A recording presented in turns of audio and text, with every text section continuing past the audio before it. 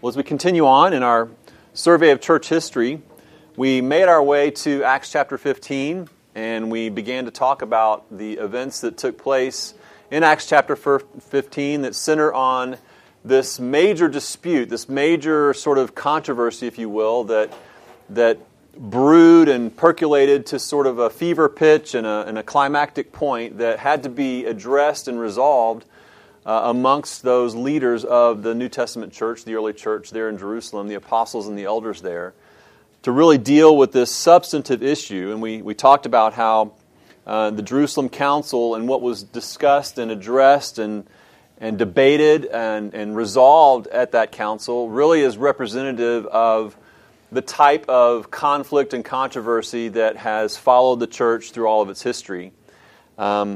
It is a dispute over really what is the gospel, what's the heart of the gospel.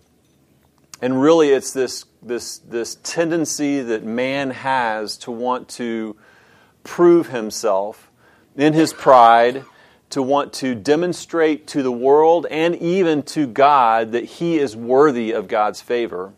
And it's just this constant drumbeat of performance-based religion, of salvation by works, of earning the favor of God through our own merit. And so that's what came to an apex at the Jerusalem Council in Acts chapter 15. We talked last week about the dispute. We looked at the dispute from the vantage point of what was taking place there in Acts chapter 15, recognizing that this was an understandable dispute. It wasn't something that was just out of nowhere. It was something that had been building. You have the fact that the Jewish faith and the Judaistic practices were so ingrained in the hearts and minds of those early believers, and the power structure that was in place, the religious power structure that was in place, would resist any kind of threat to it. The understanding that had developed that this new way, this new following of Christ was really just a sect or an add-on of Judaism as opposed to it being a brand new work or a new covenant, a fulfillment of the law and the prophets, if you will. Just all the things that were taking place there in that time, it makes the dispute not something that's coming out of left field. It's not the kind of dispute that you would look at and go, how could they be debating these things, or how could they be having these kinds of disagreements or arguments. The fact that Gentiles were coming to faith in Christ and being integrated into this new gathering, this new group of called out people, this new ecclesia or church, rubbed many faithful, very diligent Jews who followed the law and who followed the festivals and who had been worshiping according to the law of Moses and to the Old Testament principles for years and years and years, to have these unclean pagan heathens coming in and integrating into the church by mere recognition of faith and trust and need for a Savior was difficult for many to take in and to understand and even really sort of emotionally or mentally kind of reconcile and even tolerate in terms of the life of the church and fellowship. There was a fear that the number of Gentiles being so much greater than the Jews, there would be a sort of a takeover. There would be a diminishment of the traditions of Judaism. And so you have a lot of things coming together that just make this dispute understandable and really not a surprise in some ways. We talked about how it was a building dispute. This is something that had been growing. It wasn't something that all of a sudden, they're in Antioch there, and these Judaizers, these men from Judea come down and all of a sudden start talking about the need for Christians to be circumcised and to follow the law of Moses. This was something that had been brewing. We looked at Galatians chapter 2 and how this even affected Peter. And Peter came to Antioch at one point prior to the Jerusalem Council and was sort of fellowshipping with the Gentiles, but when the Judaizers would come to town, those that would believe in the need for circumcision and following the law as part of salvation, then he would separate from the Gentiles and only have fellowship with those Jewish people and was basically caught up into this same sort of controversy himself. And so this had been brewing for some period of time and building for some period of time. And of course, we read in Galatians how Paul had to openly confront Peter for his hypocrisy there. And fortunately, Peter responded well, as we see in Acts chapter 15 in the Jerusalem Council. We saw how it was a very intense dispute. It was no small dissension and debate that took place. It says in Acts chapter 15 too, after Paul and Barnabas had no small dissension and debate with them, they were appointed to go up to Jerusalem to talk to the elders and the apostles about this issue. You see in Acts chapter 15:7, once the elders and the apostles kind of come away from the larger gathering, it says there was much debate, or after much debate had taken place. So you know that there was a level of intensity there in this dispute. It wasn't something that was sort of this just minor difference of opinion. I'm sure emotions ran really, really hot and really, really deep in this dispute. And I'm bringing all this out because I just think it's important for us to recognize. I think that there's a little bit of idealism and sort of perception looking back on the early church with kind of rose-colored glasses, and to just really see the reality of this, even in its difficulty, is important, as well as what we're going to look at today, how this debate, how this dispute kind of unfolded in the debate and how it was ultimately resolved. It's really a great, not only is it good information for us to understand the history of the church as it flowed out in these first 30 years, but it's also a really good example for us as New Testament believers in the 21st century. But the intensity of this dispute, I think, is very vividly seen in Galatians chapter 2, the first few verses, all throughout Galatians really, but you can see this when Paul says, then after 14 years, and this is after the 3 years in the Arabian desert and in Damascus where he was being discipled by Christ, then another 14 years take place. He goes down to Jerusalem. So he's giving us some backstory to his actual time at the Jerusalem Council now, because this is 17 years after his conversion, which is how we kind of pinpoint the relative date of the Jerusalem Council in AD 48-49. So you have this, after this 14-year period, I went up to Jerusalem with Barnabas, taking Titus along with me. I went up because of a revelation and set before them, though privately before those who seemed influential, the gospel that I proclaim among the Gentiles, in order to make sure I was not running or had not run in vain. But even Titus, who was with me, was not forced to be circumcised, though he was a Greek. So again, the nature of that dispute around circumcision for believers, he draws that out here, referencing Titus as one example.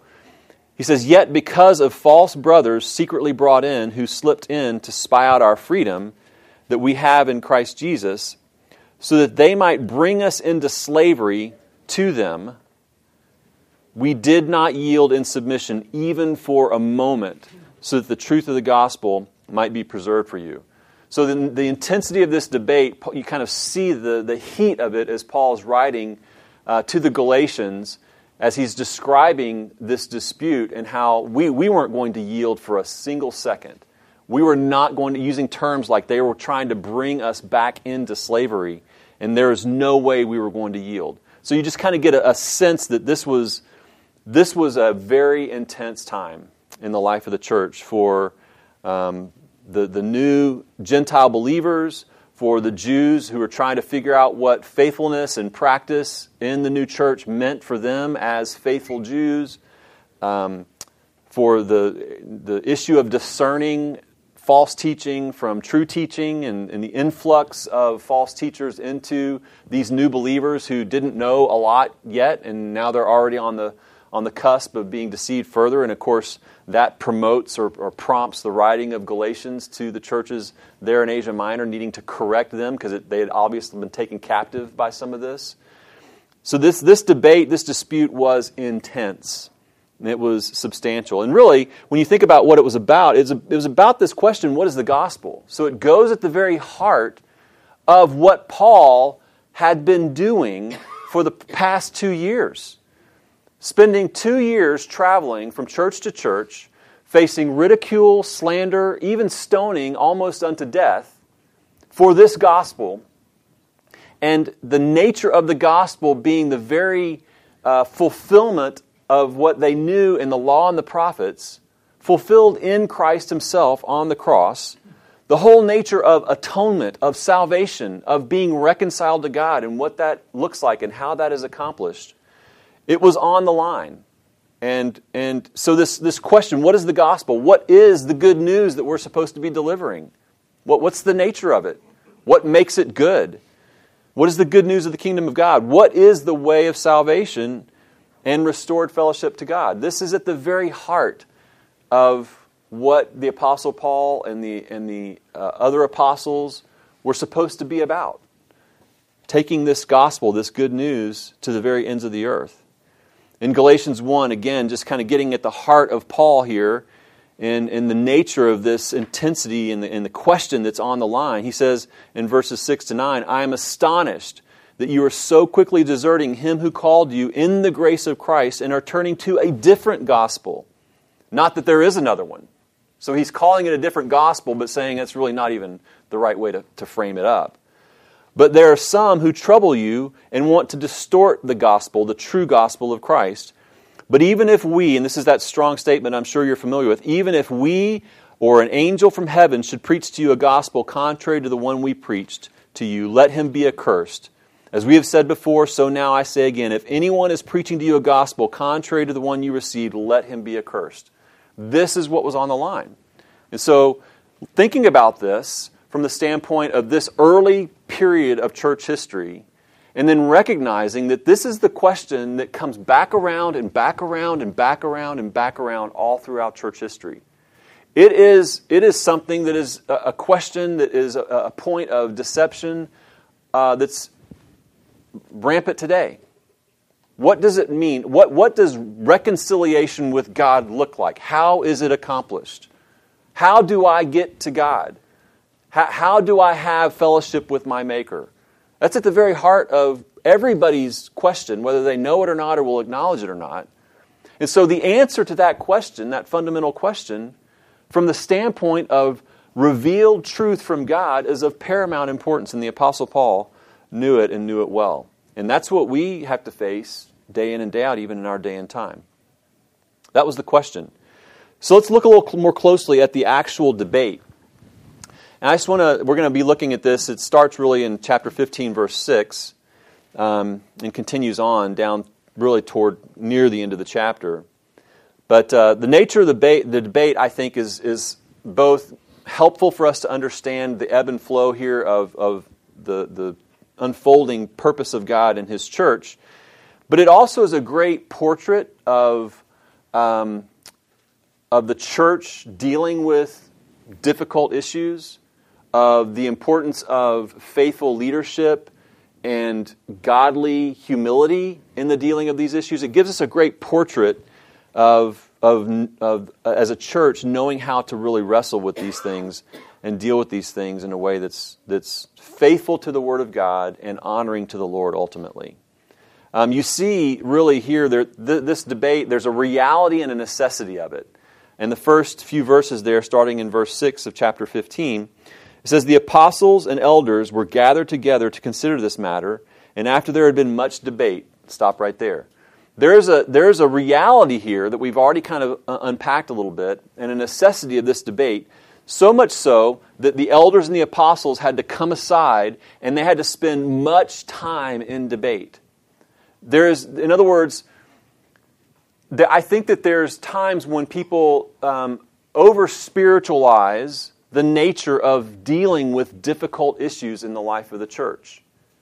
And somehow people, I think, can be led to believe that those in leadership would come together and there's just this common understanding of the leading of the Spirit, and everybody just comes together and locks arms and has a big group hug, and the decision is made because it's just the will of the Spirit is just so clear to everybody, and we just move forward in absolute unquestioned unity. And right here you see something very, very different, because what you see gathering together here are the apostles and the elders to go and debate this issue. And it says much debate, indicating that you have those that were actual apostles of Christ who walked with him during his ministry, save only Matthias, although he walked with him and knew him, as we see as he was called in Acts chapter 1.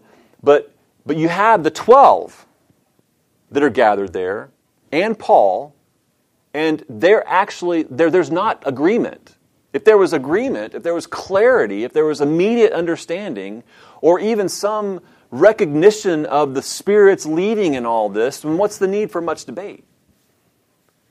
There is a necessity, I would point out, for this kind of debate to take place in settling and resolving disputes amongst even people of God.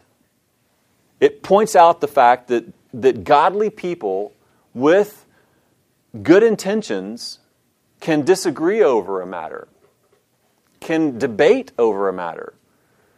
There's massive opportunity for sin in these issues, for sure. Massive opportunity for our emotions to take over, for us to respond to one another with unkindness, with a lack of generosity, with a lack of humility, for sure. But this cannot lead us to believe that there should never be any kind of challenging discourse that's fraught with some degree of disagreement, that's part and parcel to discerning the purpose and will and plan and direction of God in the context of the church. There's actually a necessity of this kind of thing.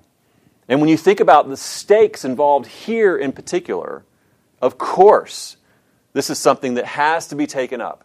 It has to be dealt with. It cannot be set aside, or it cannot be sort of just, let's just take a majority vote and see who gets the most votes. No, we've got to wrestle. We've got to have people of good faith and of sound doctrine come together and wrestle through this issue and try to discern what is the will of God according to the Word of God. We can't just decide based upon who's the most articulate in the room, or how many people are voting for this, or how many people are voting for that, or what is the path to least resistance, or anything like that. There is a necessity, particularly when the stakes are this significant and this high. There's also a counter sort of balance to this, in that this kind of debate and dispute should never occur over matters of preference.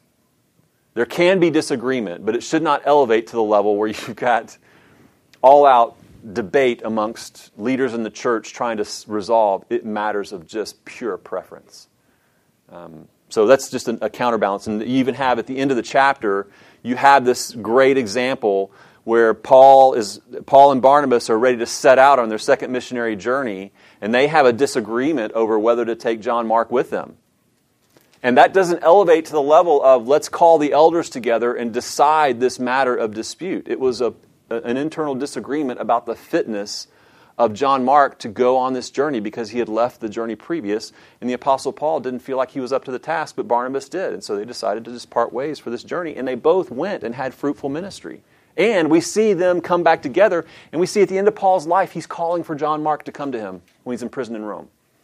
So just a very great testimony, even in this single chapter, of the distinction between the necessity for this kind of debate, this kind of working things out, versus disagreements over matters of preference or opinion. So anyway, I just point that out as a really important example. You have here in this council, this gathering together of apostles and elders, clearly this plurality, this presence of plurality here. In other words, you don't have... Luke doesn't record for us that they gathered together and Peter and Paul stood up and said, all right, guys, this is how it's going to go. Or you don't have Peter, for example, the strongest voice amongst the 12, and the one who actually stood up at Pentecost and delivered that first powerful sermon and was really the leading apostle of the Jerusalem church. You don't have him standing up right out of the gate and just saying, this is how it's going to go. You don't have Paul, who was saved in a dramatic fashion and anointed the apostle to the Gentiles, and a Pharisee of Pharisees, one who knew the law inside and out and was now connecting the Old Testament with the New Testament in its most profound sense. You didn't have him standing up out the gate and taking over and saying this is how it's going to go. You clearly have this indication that there's a plurality there. There's disagreement and discussion going back and forth for a period of time before this issue is resolved. And there's a need for that. I call this the propriety of disagreement, the appropriateness of disagreement. There's a presence of plurality, and then there's a propriety of disagreement. In other words, when you're trying to resolve a very, very difficult and substantive issue with massive implications for the people that you're responsible for shepherding, there needs to be a level of potential disagreement that you sort through and work through. It's helpful. It's logical. There's a practical element to this as well. It's not a matter of whether or not there is the presence of disagreement. It's a matter of how that disagreement is handled, how it's resolved, how it's worked through. Well, there's also, in addition to this reality and necessity of this debate, you also see the clarity and authority of arguments that are put forward. You see this in the second part of verse 7, on down through verse 18. So after they're gathered together to consider the matter, there's much debate, and it says, Peter stood up and said to them, "Brothers, you know that in the early days God made a choice among you, that by my mouth the Gentiles should hear the word of the gospel and believe. And God, who knows the heart, bore witness to them by giving them the Holy Spirit just as He did to us. And He made no distinction between us and them, having cleansed their hearts by faith. Now, therefore, why are you putting God to the test by placing a yoke on the neck of the disciples, that neither our fathers nor we have been able to bear? But we believe that we will be saved through the grace of the Lord Jesus, just as they will." So Peter, who I call an unlikely yet powerful witness, stands up first. Now, why would I call Peter an unlikely witness? What makes him standing up in this issue unlikely, in a sense? Because he had kind of backtracked and he kind of gone with the Jews. He has some history, doesn't he? When you even think about his witness to Cornelius, there was reticence there the whole way through. He could not argue the fact that they believed, Cornelius and his household believed, and the Holy Spirit actually came upon them as it did to them on Pentecost. I mean, he couldn't debate or argue the reality of it. He couldn't debate the fact that he saw these visions of these animals coming down and God declaring that you cannot call what I've made clean, unclean, or common. I mean, he couldn't debate these experiences that he had and this call of God and this seal that the Holy Spirit brought. He couldn't debate that, but he was still reticent, because even after that is when he had that experience in Antioch that Paul had to rebuke him for. So Peter standing up and saying, this is the truth. This is the gospel. This is part of the genius of God and His providence to use Peter in this way. Because everybody would know that Peter had a certain affinity, and actually the Apostle Paul calls him the apostle to the circumcision. He's the apostle to the Jews. So his affinity, his natural affinity, is with the Jewish people.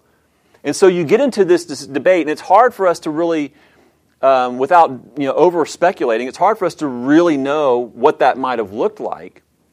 But I have to assume, as you might be able to assume, if you get into a room like that, and you're dealing with a very substantive issue that everybody in the room, whether you agree on the main points of it or you have differences on the main points of it, everybody agrees that this is an issue of paramount importance. So no one in the room is arguing from the standpoint of passivity or take it or leave it, whatever you decide, I'm good with. Everyone was probably very impassioned. And some were probably trying to really diligently weigh and measure and may have kind of waffled back and forth. And if anyone in the room could have been inclined to kind of waver a little bit, Peter might have. It's not inconceivable, though admittedly speculative, that Peter might have been weighing back and forth this whole matter, even verbally, in that period of debate. It's quite possible. Nevertheless, Peter, this unlikely yet powerful witness, stands up, and he basically uses the experience that God gave him as his witness to Cornelius, and the Holy Spirit coming and putting his stamp of approval on that witness, on these are my people too. These Gentiles are my people too. It was a statement that the Spirit made by falling on them. And he makes this dramatic statement that there is no distinction between us and them. None. That is a massive statement for Peter to make in that assembly. And then he has a rebuke. Why are you putting God to the test by placing a yoke on the neck of the disciples that neither our fathers nor we have been able to bear? So now Peter, you can tell, he's had to move from his own identification with the traditions of Judaism. He's now understanding theologically what's going on here. He's now understanding that this whole thing has been a yoke. The law has been a burden. None of us have been able to live up under this. Why on earth are we going to put a burden on them that we can't even carry? So now he's understanding this, or he has been coming to this understanding. I don't want to say that this is when the light went on, but he's not just understanding this from a practical or a cultural or a fellowship and worship in the body of Christ kind of way. He's understanding this from the profoundest sense of doctrine and theology, from Old Testament to New. We can't even bear this burden. And then he has that seminal statement about this is the gospel. We believe that we will be saved through the grace of the Lord Jesus just as they will. And there's the gospel. So Peter starts off with this formidable, authoritative argument. And notice that the authority of the argument is not him. It's him acknowledging once again what God did, even through his own reticence and hesitancy. With Cornelius, go back to Acts chapter 10. He was perplexed. He was pondering. What does this vision mean? He didn't understand what was happening. He just had to kind of go along with the Spirit's leading, and then witness what God did in his midst when he showed up at Cornelius' house and saw God work his salvation in them and then bring the Holy Spirit upon them. So this whole authority is centered on his testimony of the work of God itself that you just can't dispute. And then you have this news from the front lines that Paul and Barnabas deliver. Not a lot of information is given here in verse 12. It just says, and all the assembly fell silent. That gives you an indication of how powerful that argument was from Peter. They just fell silent. So after much debate, Peter stands up and everybody just falls silent. And then Paul and Barnabas take their opportunity and they bring news from the front lines. All it says there is that they listened to Barnabas and Paul as they related what signs and wonders God had done through them among the Gentiles. Now, why would this be a formidable argument? And there's not much there in terms of content. We don't know what all they said or what all they reported. We can go back and look at Paul's first missionary journey and maybe get some indication of what might have been reported. But why is this particular, the way Luke describes this, that they related what signs and wonders God had done through them among the Gentiles? Why would that be a formidable argument? It's the same thing Peter was saying, that God's working among them just like the Jews. Yeah. There's no difference. Yeah, among the Gentiles. So, in other words, God was at work among the Gentiles, not just in the fact that they were responding with belief and faith, but that He was giving authority, divine approval to the message through signs and wonders. And again, when you study the purpose and function and effect of signs and wonders in the book of Acts, it's all about pointing people, making an avenue, affirming the divine nature and truthfulness and trustworthiness of the message being delivered.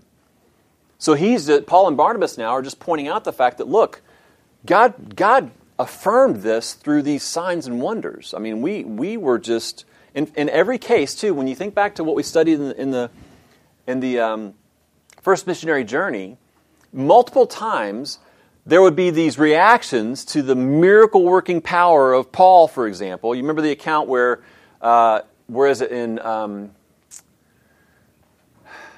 don't remember where they were. Maybe you guys can remember. Where they started worshiping them as gods, as like there was Zeus and Hermes. Was that in Iconium? I can't remember the specific location. But in the first missionary journey, they heal someone, and the pagans there believe that Paul and Barnabas are embodiments of Zeus and Hermes, and they just completely, they're totally distressed by that, and they respond by saying, we are mere men just like you. Every time that they perform some kind of sign like that, and the people respond with some kind of indication that they're honoring or worshiping or giving credit to them, they completely defer. They run from that kind of designation. They don't want any credit. They know that this is God doing a work that we can't even explain. We don't know how this is happening. It's just God is approving and confirming the divine origin and nature of this gospel message through these wonders. So over and over again, you see this happening as Paul and Barnabas are ministering, and they're just testifying to this now before those gathered at the Jerusalem Council to say, this is what God did. God approved this gospel. God affirmed this gospel. You go back to the Galatians passage, and he says, I delivered to you this gospel. There is no other gospel. If anyone comes with a different gospel, let him be accursed. That's the gospel that he's talking about that was accompanied by signs and wonders. Salvation through faith alone in Christ alone. Well, then you have the closing argument. James. James stands up, verses 13 to 18, and kind of puts a nice tidy bow on this. It says in verse 13, after they finished speaking, James replied, brothers, listen to me. Simeon, that's a reference to Peter, has related how God first visited the Gentiles to take from them a people for his name. And with this, the words of the prophets agree, just as it is written, after this I will return, and I will rebuild the tent of David that is fallen. I will rebuild its ruins, and I will restore it to the remnant of mankind, so that the remnant of mankind may seek the Lord, and all the Gentiles who are called by my name, says the Lord, who makes these things known from old. So there's James basically just wrapping this up. Basically saying, look, we know this. We know this. This has been prophesied. We should know that the gospel is for the Gentiles because God had declared it in times of old. He quotes from Amos, Jeremiah, Isaiah, and Daniel in this little section. He ties this together with Old Testament prophecy and says what we're seeing is nothing short of the fulfillment of prophecy and the promise of God that came to us centuries before. That's what we're seeing. And that's the closing argument. What else can we do here?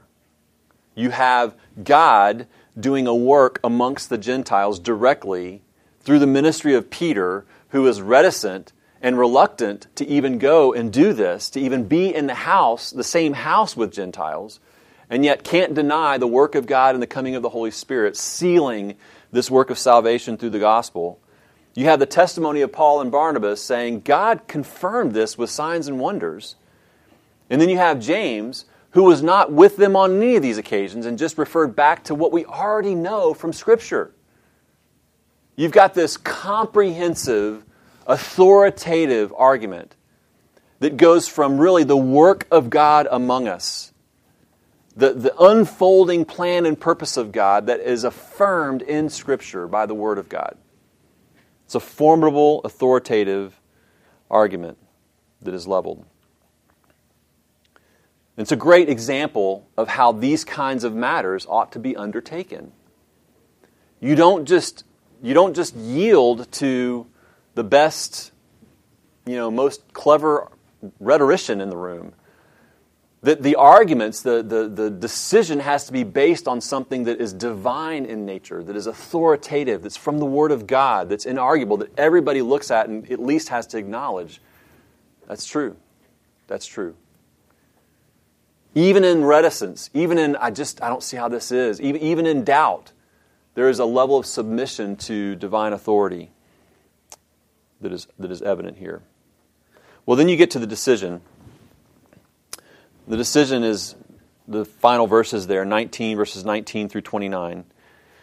James continues on after he makes this statement and references these Old Testament prophecies. He says, therefore, My judgment is that we should not trouble those Gentiles who turn to God, but should write to them to abstain from the things polluted by idols, and from sexual immorality, and from what has been strangled, and from blood. From ancient generations, Moses has had in every city those who proclaim him, for he is read every Sabbath in the synagogues.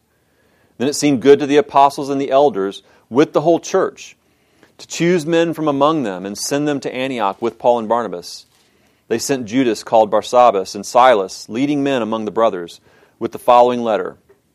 The brothers, both the apostles and the elders, to the brothers who are of the Gentiles in Antioch and Syria and Cilicia, greetings.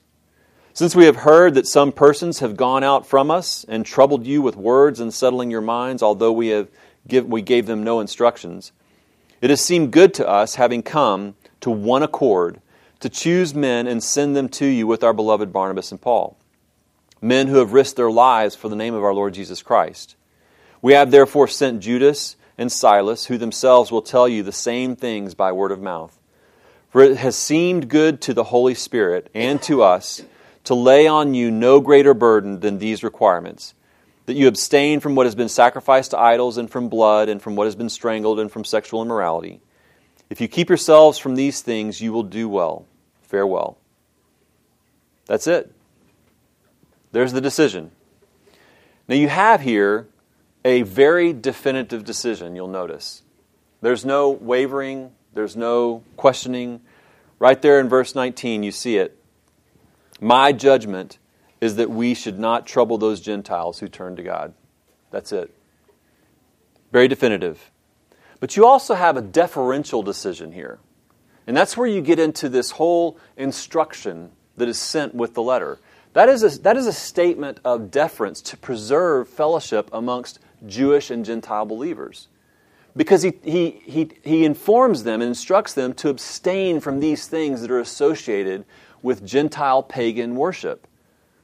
These behaviors, the sexual immorality that was associated with worship in the pagan mystery religions, the eating food sacrificed to idols. These things, these practices that Paul even expands upon further, and like for example in 1 Corinthians chapter 8, he expands upon and gives further sort of clarity on this whole deference that we're to have to others who, for some, this is a stumbling block.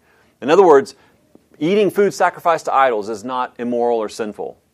But doing something that you don't have to do, that you have other options of, knowing that it is a deep, troubling matter for a fellow brother or sister in Christ and could cause them to stumble, could actually lead them into the temptation to break fellowship in the body. Just don't do it. Don't do it. And so that's the indication here. There's this deferential element to this decision as he instructs these Gentiles to refrain from these things that will further exacerbate what is at the core of some of the Jewish believers' trouble in this matter. You've got these believers who are gathered together, and you got these Jews, and they're like, we now have to fellowship with these people. For all of our lives, we were told they are unclean. Their dietary practices are unclean. Their worship practices are unclean. And now we're supposed to come together in fellowship. I mean, that's a very, very difficult transition in terms of the life and fellowship of these people. So there's an element of deference here that James issues, and this decision that accompanies this decision. It's a unified decision. You'll note that in verse 22, it says, Then it seemed good to the apostles and the elders with the whole church to choose these men. There's an element of uniformity in this decision, or of unification in this decision. Verses 25 to 27, It has seemed good to us, having come to one accord, to choose men to send them to you. Now this does not mean, and I don't think we should imply, that everyone in the room, if they had to vote, would have voted, this is what we need to do. I don't think that you can necessarily be assured of that. In fact, I think that people probably struggled with this for some period of time afterwards. But once the decision was made, they proceeded in a spirit of unity. They proceeded in one accord with the decision. And it was also a divinely affirmed decision. In verse 28, you see this reference in the letter itself that was sent. For it has seemed good to the Holy Spirit and to us to lay onto you no greater burden than these requirements. This is just a reference to the fact that the Holy Spirit has affirmed this. He came in Cornelius. He's baptized you with the Spirit. The Holy Spirit has basically rendered a verdict on this. So it's not just that it seemed good to us. This is something that we have to affirm that God's at work in. And then you have the evidence here that it was a doxological decision. It was a decision that yielded up an element of praise and rejoicing. You see there in verse 30 to 31, it says that when they were sent off, they went down to Antioch, and having gathered the congregation together, they delivered the letter. And when they read it, they rejoiced because of its encouragement. In other words, it was a decision that brought about rejoicing amongst God's people. So you just have this full-bodied sort of picture or portrait into godly decision-making over a very substantive matter that would greatly influence and affect the life of the church going forward. And this is a great picture for us to see how this process unfolded. We'll note as we continue on in our study, not just of the rest of Acts as we move through that rather quickly, but also as we continue on in our study of church history. This is going to come back again and again. Of course, we know the Protestant Reformation, this was kind of at the center of it, but there's no shortage of this. When you just think about the vast majority of religions and sects and cults, it all comes back to this very issue. Even those that would claim a Christian orientation of their belief. You think about Jehovah's Witness or Mormonism, there's an element of works-based salvation in their belief system that they promote. Mormons are on the front end with that, and Jehovah's Witnesses are on the back end where you can lose your salvation. In order to get it back, you have to start doing good works again and kind of repent of your evil works. So it's just everywhere you look. Islam, same thing, same issue. Over and over and over again, we see this issue coming to the fore and being an issue. So we have to be very, very clear on what is the gospel and what it's not. And our message and our preaching and our proclaiming of it needs to be based solely on what's clear in Scripture and what God has revealed. Nothing less and nothing more. Any final thoughts or questions before we pray and are dismissed? It's just awesome how, just going through this, the grace of our Lord Jesus is being delivered in a gracious way to the churches. You know, I just never noticed... I always really admired this passage, but I never noticed why until just reading through it seemed good to us, and it seemed well to us in the Holy Spirit and to the church, and it just comes across in such a gracious way, like you said. So I appreciate you pointing that out. Yeah. I just really love too that at the height of the signs and wonders of the Spirit, they didn't leave out that.